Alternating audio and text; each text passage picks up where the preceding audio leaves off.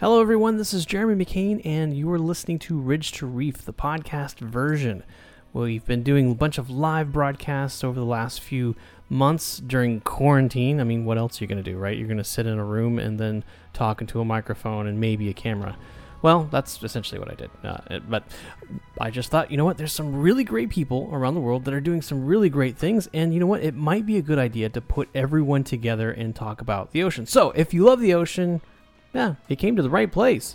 Today, we've got Torsten Thiel. Torsten Thiel is an economist. By definition, that's what he is. He is the founder of the Global Ocean Trust, and he's going to talk a little bit today about the blue economy. What does that even mean? What is that? So get ready. Here we go. This is Ridge to Reef.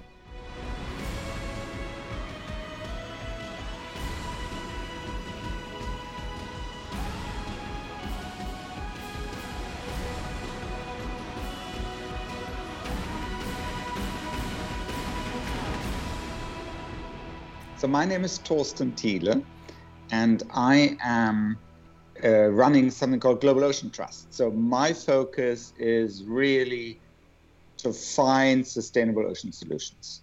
And I spent 20 plus years working in the financial world. I helped financing the transition of Eastern Europe. I helped financing the rollout of mobile and broadband data in Africa. And the ocean is the big new space, the big challenge, and the big opportunity. And that opportunity is to really work with nature. A nature-based solutions approach is what we're looking for. And the ocean is the largest nature space ecosystem that we can work with. So it's a brilliant opportunity, and it needs its own way of thinking about it so that we harness the opportunities of nature.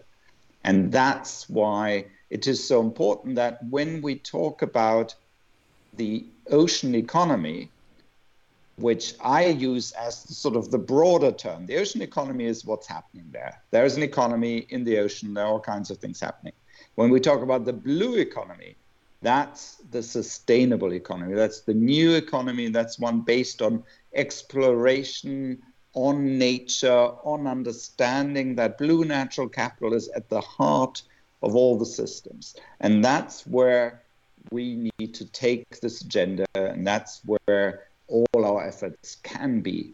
And finance is really just a tool to allow us to put money in the right places so that we really help ocean ecosystem restoration work with natural oceans. So that's interesting. So you defined this in basically two buckets. You've got ocean economy and blue economy. So traditional things that I can think of that would be ocean economy would be fishing. Maybe it's mining. Maybe it's a number of different things that we're all familiar with. Maybe oil and gas exploration. Maybe could you give us some examples of what maybe the blue economy examples would be? Yeah, so the blue economy is entirely different from that. So the blue economy is, let's see whether we understand the genetic composition of a sea slug, because as it turns out, that little bit of genetic information will help us with a cancer cure. The blue economy is understanding that the surface structure of a shark skin is so amazing that if we can copy that and have that type of structure, we have a much more efficient surface on which you do not get the kind of residues and chances for disease that you... So nature shows us these solutions. Similarly, being on the coast, the changes it does to our own well-being, that's the ocean health brought to human health. So we have huge areas of where being with the ocean, understanding the ocean, learning from nature had much more time to come up with really clever things in the ocean space. And our focus is to see those, to understand those, to work with those. It's the ocean that gives us air to breathe. It's the ocean that can give us energy. It's all of this is there. It's free. It's for us to work with the systems there. And so it's a huge opportunity. It's 21st century economy. Most of the economy that now has value is a knowledge-based economy. And it's that knowledge base that we can create by working with nature and with the ocean. So that's what a sustainable blue economy is.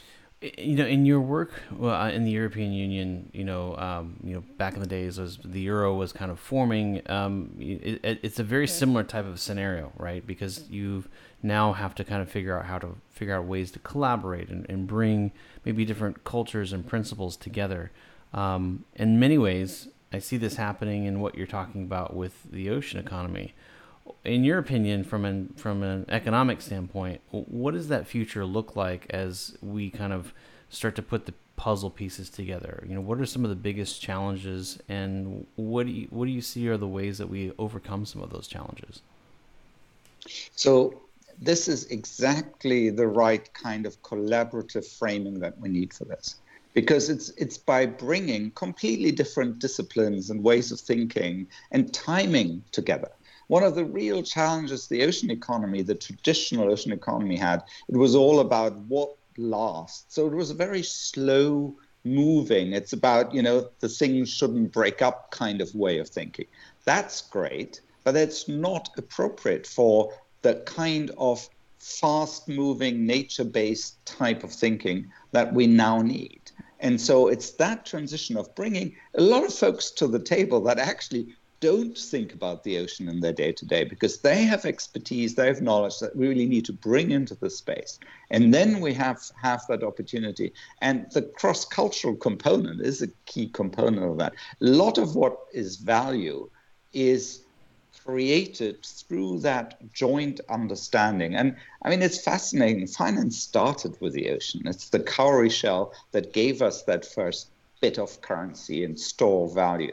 And that's how we need to think about this, is sort of the blue natural capital as that new starting point, as a way of really teasing out what nature can teach us and how we can best work with it. That's fascinating, and I think that's obviously I think we're looking at this now, where before we would easily silo off and say, well, this is how we do things over here. But as we see with COVID, all of us are drastically interconnected, both from an environmental and also obviously from an economic standpoint. How do you see some of these things starting to kind of come together in a post-COVID world, or do you? Yeah, very much so. I think, take an example, take infrastructure.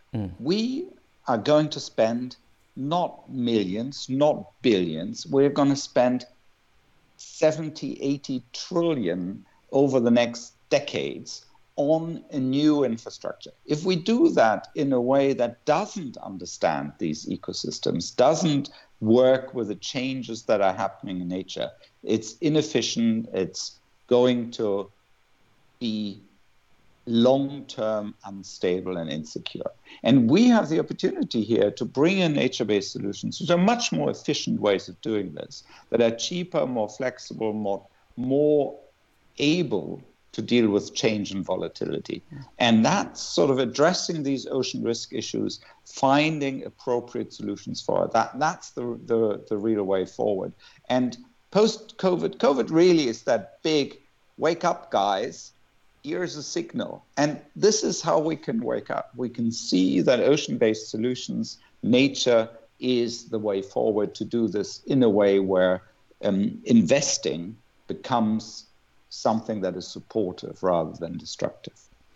Well, as you well know, one of the main reasons why we're gathering with Ultramarine kind of in a virtual environment, well, is actually because of the COVID idea. Originally, we were all going to try to see if we could get together in person, but we're learning new ways of collaboration. But the general idea was to try to amplify the idea of what Palau had done with their Palau Pledge, and here with us, we have the First Lady, Debbie Rumigasau, who will be talking a lot more, and obviously will be heard throughout the day of some of the things that have been done. But I'm curious because there are, on one side of it, there is this protection of the waters, and there's this reinvestment that you talk about. How do you see taking something like the Palau Pledge and getting everybody on board, prior to visiting a country, from an economic standpoint, how do you see that as an advantage or a disadvantage? And are there, as we say in Texas, are there any scorpions in the deal, things that we should watch out for? And I've been really impressed by Palau. I think that Palau has really managed to change the way people think about a location that is all about the marine space, all about that beautiful nature, and to validate, to think about it even ahead of visiting as to what it means to engage with it, be part of it. That's value creation. And that is therefore economically viable, and it's the right thing to do for an island. And what I found is actually islands in particular are kind of thought leaders. I can see that in the Seychelles, I can see that in the Galapagos, I can see it in Palau. Those are places that really make you think. And bringing up these new ideas and concepts is key. And with Palau leading the next Our Ocean conference, it's such a key player. I see it in the UN, I see it everywhere. So I think the Palau Pledge is a brilliant opportunity that others should take up.